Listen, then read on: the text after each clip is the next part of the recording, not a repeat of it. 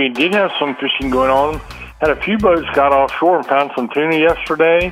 Had a good bite on the king mackerel down in Hatteras. A lot of fun. I know the Miss Hatteras is doing a lot of that on live bait and on light tackle. That's a really great accomplishment. A lot of kings on the dock.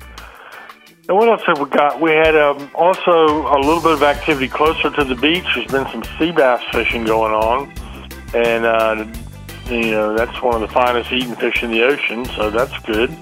And then we had a little bit of activity along the beach. There's been a little bit of everything: some puppy drum, a scattered big drum, some black drum, and the main thing, some speckled trout this time of year. So there's a few bottom fish still being caught as well, but all that is going on. Speckled trout bite. Yesterday was a perfect day for that, and a lot of folks got in the surf and caught them, and then some other folks were back out in the sound. Little Bridge has been having a good bite on some trout and some sheephead there. So all in all, it was a pretty good day. I didn't see much happening on the western Pamlico yesterday, but it's the time of year when the trout bite is going to be picking up all along over this way. Jody, that is the long and the short of it. That's my fish report for you on this Friday.